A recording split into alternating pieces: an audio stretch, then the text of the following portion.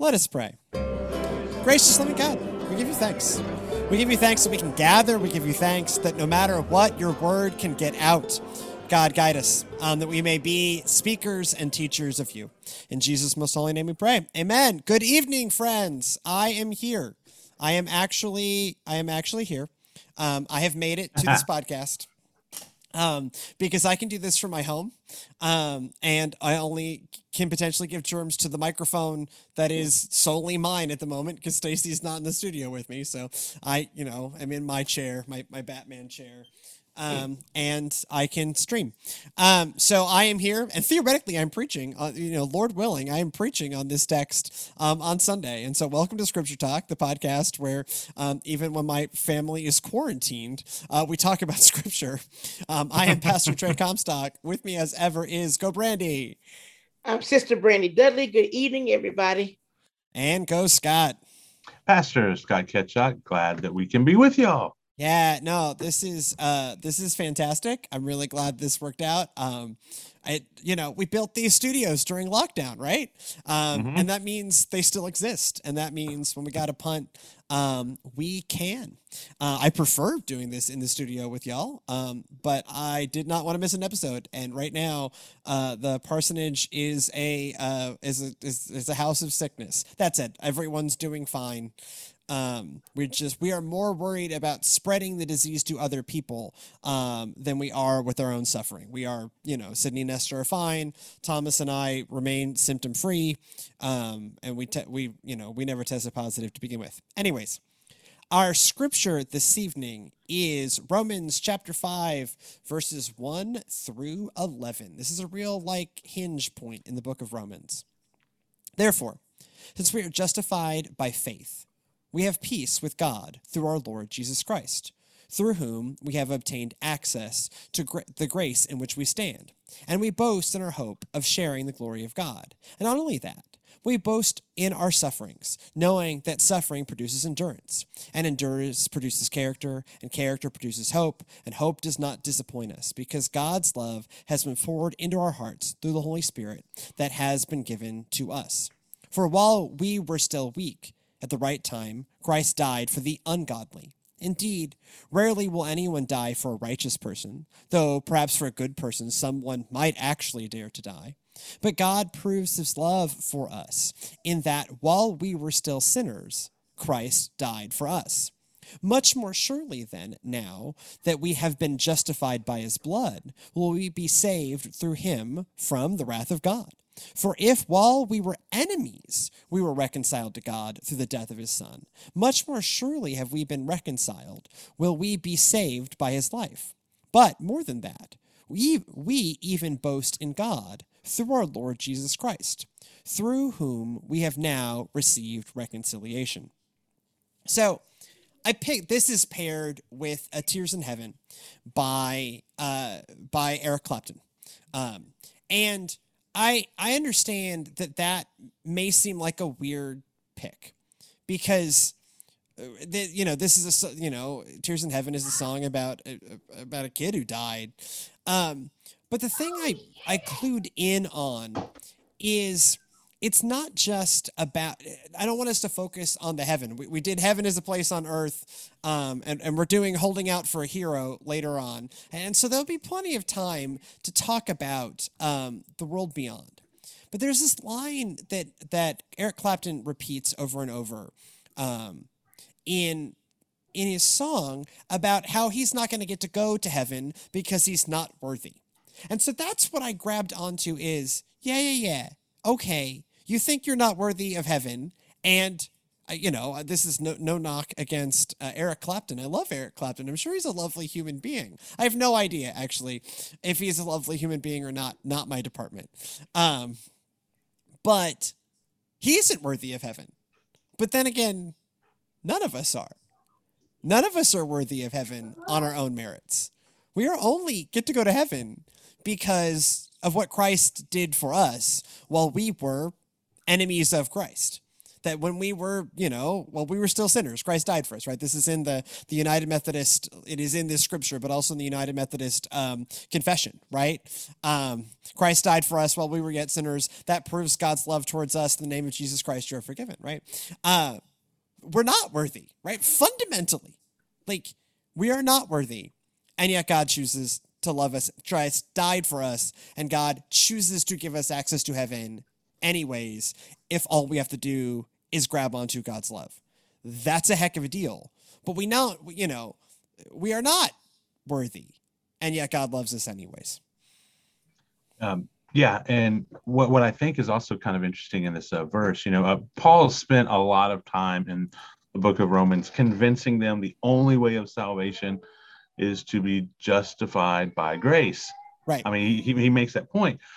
Here, he also seems to give some of the practical benefits of this. Like you were saying, beyond just the what's in the hereafter, but some practical things, justified by faith. And interesting, peace with God through our Lord Jesus Christ, which I think, it's interesting that he doesn't mention peace with sin, peace with our fellow man, we have peace with God, but there's still this other stuff that's kind of up in the air and being worked through. Well, right. And also it doesn't necessarily guarantee a peaceful life, as Paul would well know. Yeah. And look, chat, when we did our Roman study over the course of 10 months, we have to bring this up anytime we talk about Romans, that some of us, suffered here through, we are again. journey through Romans a half chapter at a time. But this has given me a really intimate boots on the ground view of Romans. And so Paul spends a good chunk of the first 4 chapters of Romans convincing everyone that they're a trash fire. Regardless of who you are, chapters 1 through 4 of Romans is, hi, you're a trash fire. You're a Gentile, you're a trash fire. You're a Jew, you're a different kind of trash fire, but you're still a trash fire. And then so chapter 5 is this hinge point of, okay, you're all trash fires. You all are unworthy of God. You're all doing things that are unworthy, whether it is just like chapter 1, which is like, Gentile living is a problem. Or like the later chapters is like, yeah, but it's not like the Jews were fully following the law either, right? Yeah. Good news. Everyone can still be reconciled with God. Everyone can still be justified. Everyone, to use some good John Wesley language, everyone can still be counted as righteous despite their own unrighteousness because of what God did. And then that is not, that you can punch your ticket, right? You can get on that train that leads to the sky. You can book your ticket one glad morning and you'll fly away. In the morning. In the morning. It's always a morning flight. Weirdly, Europe flight, cheaper. Well, so, okay, you always fly to Europe in the evening. That way, by the time you land, it's the next day and you're ready to go. And apparently you always fly to heaven in the morning. These are things we've learned. But it has, as Scott as you point out, right? There's more to it than that. Like even Paul here in talking about justification doesn't just want to land justification as this thing just over the horizon, but it is something that should inform and shape and comfort us as we're living right now. Right. And it just kind of really hits the answer to, Clapton's little constant reminder, because the good news is we don't have to prove that we're worthy of God's love, because we can't, but we get it anyway. Right. And interesting. I like that this talks about, the door of access being permanently open. It uses the word access again. And I loved studying that last week. Greek word, and I'm probably going to butcher this, propageia. Close enough. Yeah. Yeah. Propageia, probably. Yeah. And so, but it has this idea of, we translate it as access, but it's kind of like bringing into. So like bringing someone into the presence of someone else, which is literally what happens when you look at what took place through the cross. We have access to the throne room of God. Jesus literally brings us into the presence of God. And that's what part of that grace is, that we have that free access. And that's here and now. Yeah. And this, of course, reminds me of my one of my favorite quotes. And if you'll forgive me, some only minor swearing, I will say it in its full. So there's this theologian William D. Campbell, who I love, and he's asked for his summation of the gospel, and it's we're all bastards and God loves us anyways, right? Like this is certainly one of those places where we zoom in on, William D. Campbell is challenged to summarize the entire gospel in one sentence. And what he comes back with is we're all bastards and God loves us anyways. That we are, right? We are all, bastards is, colloquial, for whatever, for not right. We all are not right. And yet God loves us anyways. And what a remarkable thing.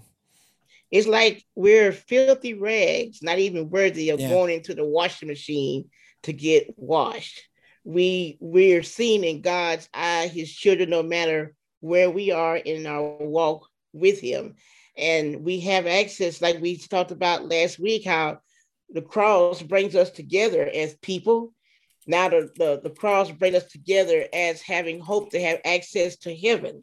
Because like we're saying that we can't do anything to appease the way that we think that God should let us in. I've done this, I've done that, because we cannot repay of what God has done for us. We don't have it. We're not even worthy of having it. So I thank God for the cross. I thank God for Jesus. As somebody used to tell me all the time, that we have access to heaven because of what Christ did, not because of what we did. Because it would never pay our ticket to heaven what we do on a daily basis. Well, and this ends up,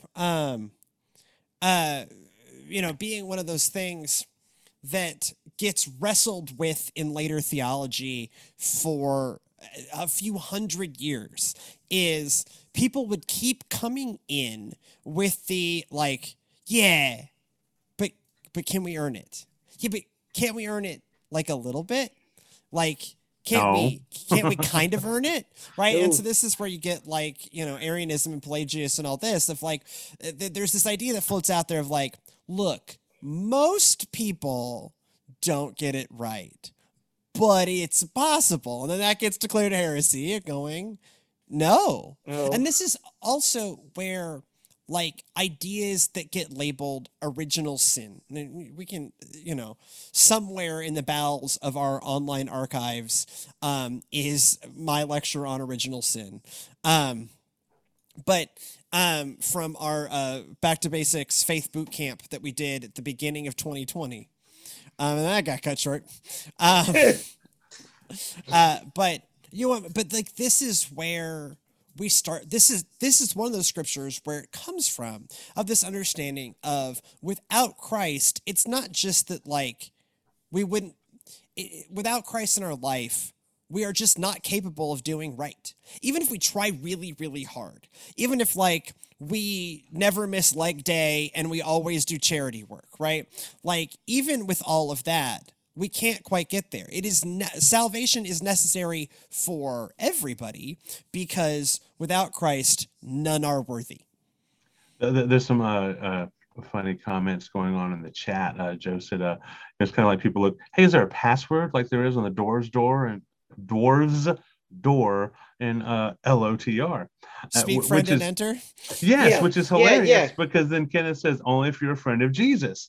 Now, the interesting part of that is, you tagged on something different from what I was listening to Eric's song.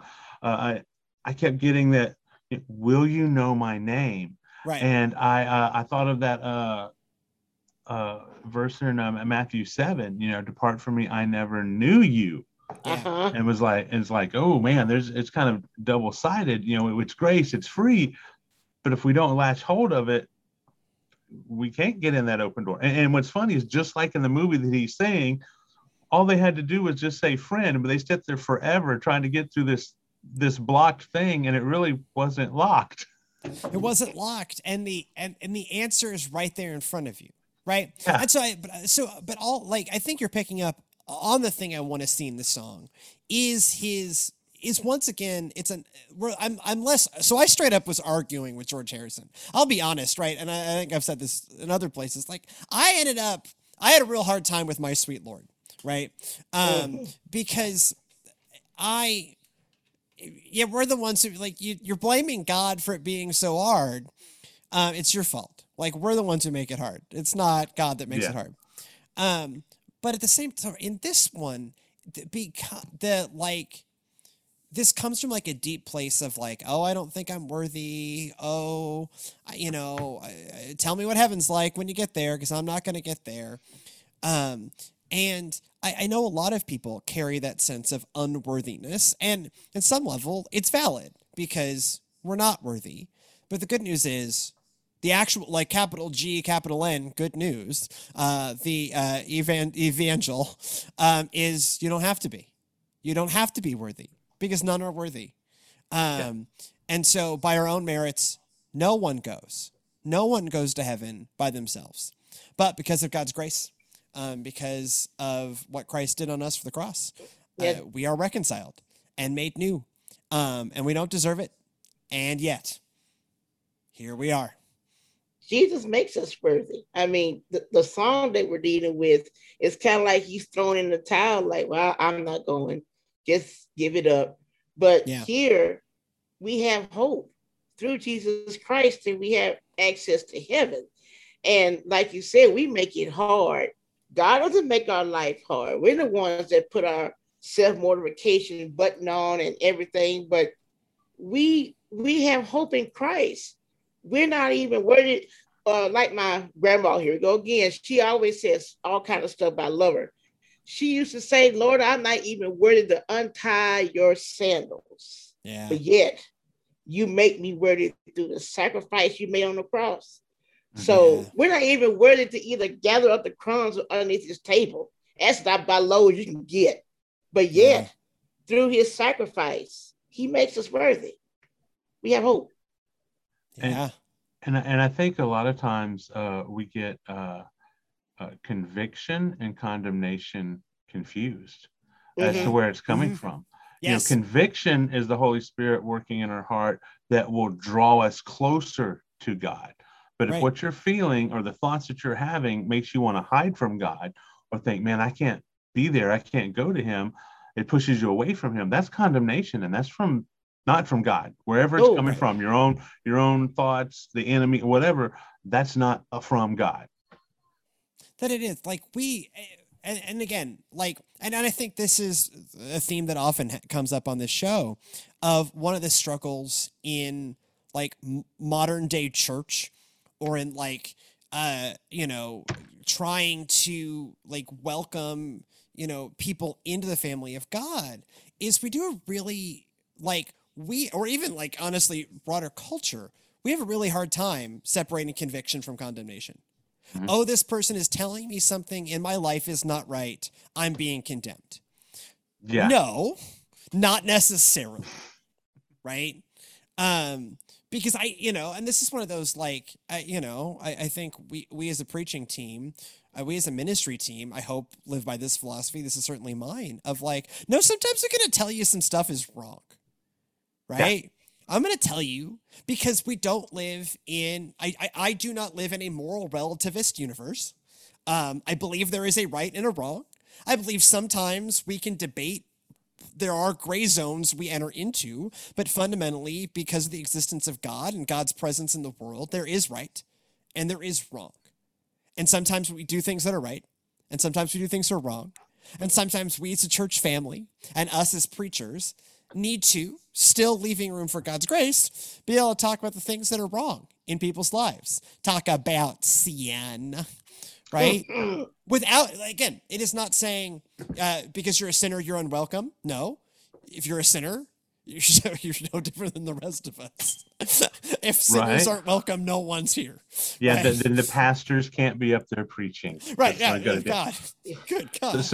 Some more good comments going on. Good on the street definition of conviction and condemnation. Conviction, damn, I screwed up. Yeah. Condemnation, damn it, I am a screw up. And that's right. There's a difference of making mistakes and being a mistake is a huge difference. Right. Yeah. This is, you're a screw up, or you're a screw up in the way everyone's a screw up, right? You're Right. no more a screw up than the rest of us. But yeah, some people will not come to church because they are. This is from Ken Strap, because they say they're unworthy. Well, if only worthy people could come to church, no one would Oh, be It's a but there. lonely church would building. be empty. The No, church would be church would empty be every empty. Sunday. Every Jeez. Sunday, right? Every Sunday. Like, we are a hospital for sinners. We are not a country club for the, comfortable. Yeah, or it's like that person that needs a shower and not one because they are dirty. Right, yeah. Again, but it is all how you frame this discussion, because church, like anything, loves to swing to the extremes. Daddy's right? still on live, little man. I love you Swing to the too. extreme of, oh no, we don't ever talk about sin because that would make people uncomfortable, right? Well, sometimes we need to be a little uncomfortable, friends. I don't know why that became Dylan, but whatever. He's just here now. Or to the other end of Jonathan Edwards, sinners in the hands of an angry God. God just wants you to fry. And God does not want you to fry, or God would not have died for your sins on the cross. If God really wanted us to fry, God could just step back, right? Yeah. God could just do nothing. God did not have to die for us on the cross, and yet Christ did. So clearly, God has a real vested interest in you, finding this new life. But you're never going to get there by yourself, and that's why God made a way for us when there was no way. Ken has a good pop culture reference. Said only Ned Flanders would be there. Only Ned Flanders, and a dear friend of mine who I have decided is the image of Christian perfection. But it would not be many of us would make it. I certainly would not, if the standard was only people without sin. And Jesus, this has been, I think, mentioned 2 weeks in a row on this show, right? Jesus makes this point when he is challenging the religious leaders with the woman caught in adultery. Let he among us without sin be the first to condemn. Throw the first stone. Anybody? Yeah. Cricket. So I once got in trouble. This is not surprising. I once got in trouble, and this shows that maybe I have the wrong edge for being a mainstream whatever theologian. I don't know. So I wrote a worship drama. This was 15 years ago. I was on the worship team at William and Mary, or the Wesley Foundation at William and Mary, and I wrote one of my early sketches that I wrote was a setting of the woman caught in adultery, but in a modern day high school. And then so Jesus, who was handily named Josh, because I'm real funny, says that line, says my version of that line was hey, let you who are without sin, you who are perfect, throw the first stone. And then I had Jesus, Josh, go, anybody?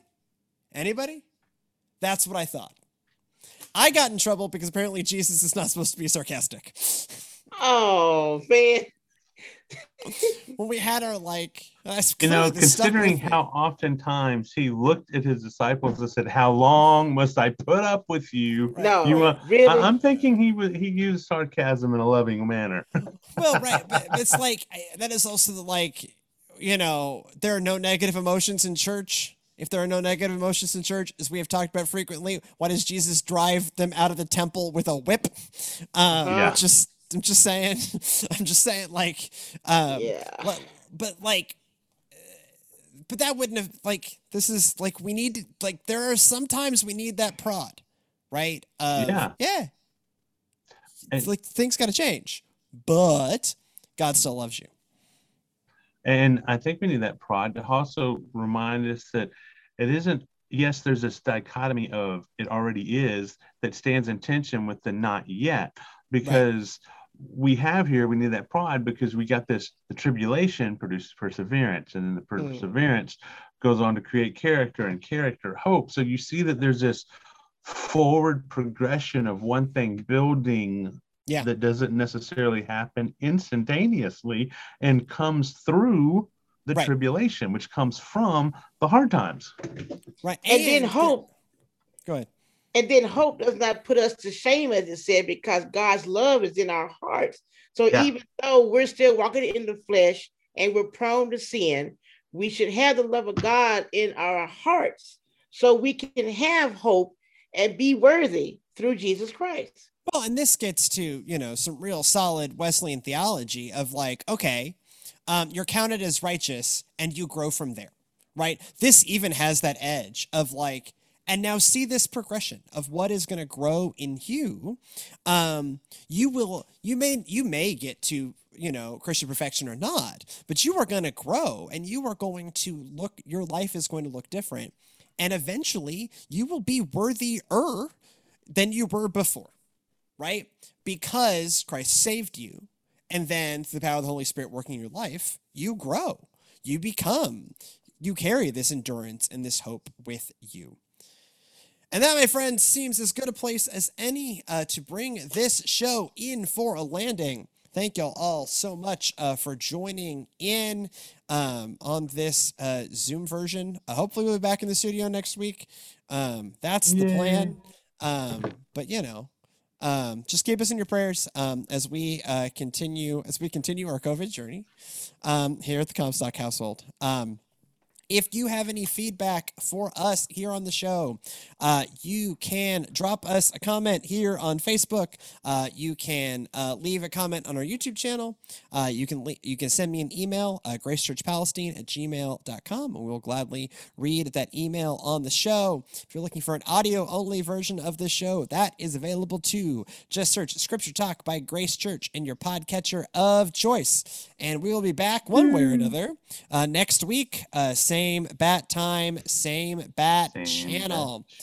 So go in peace to love and serve the Lord, and fear not. Stay well. God is with us. Music.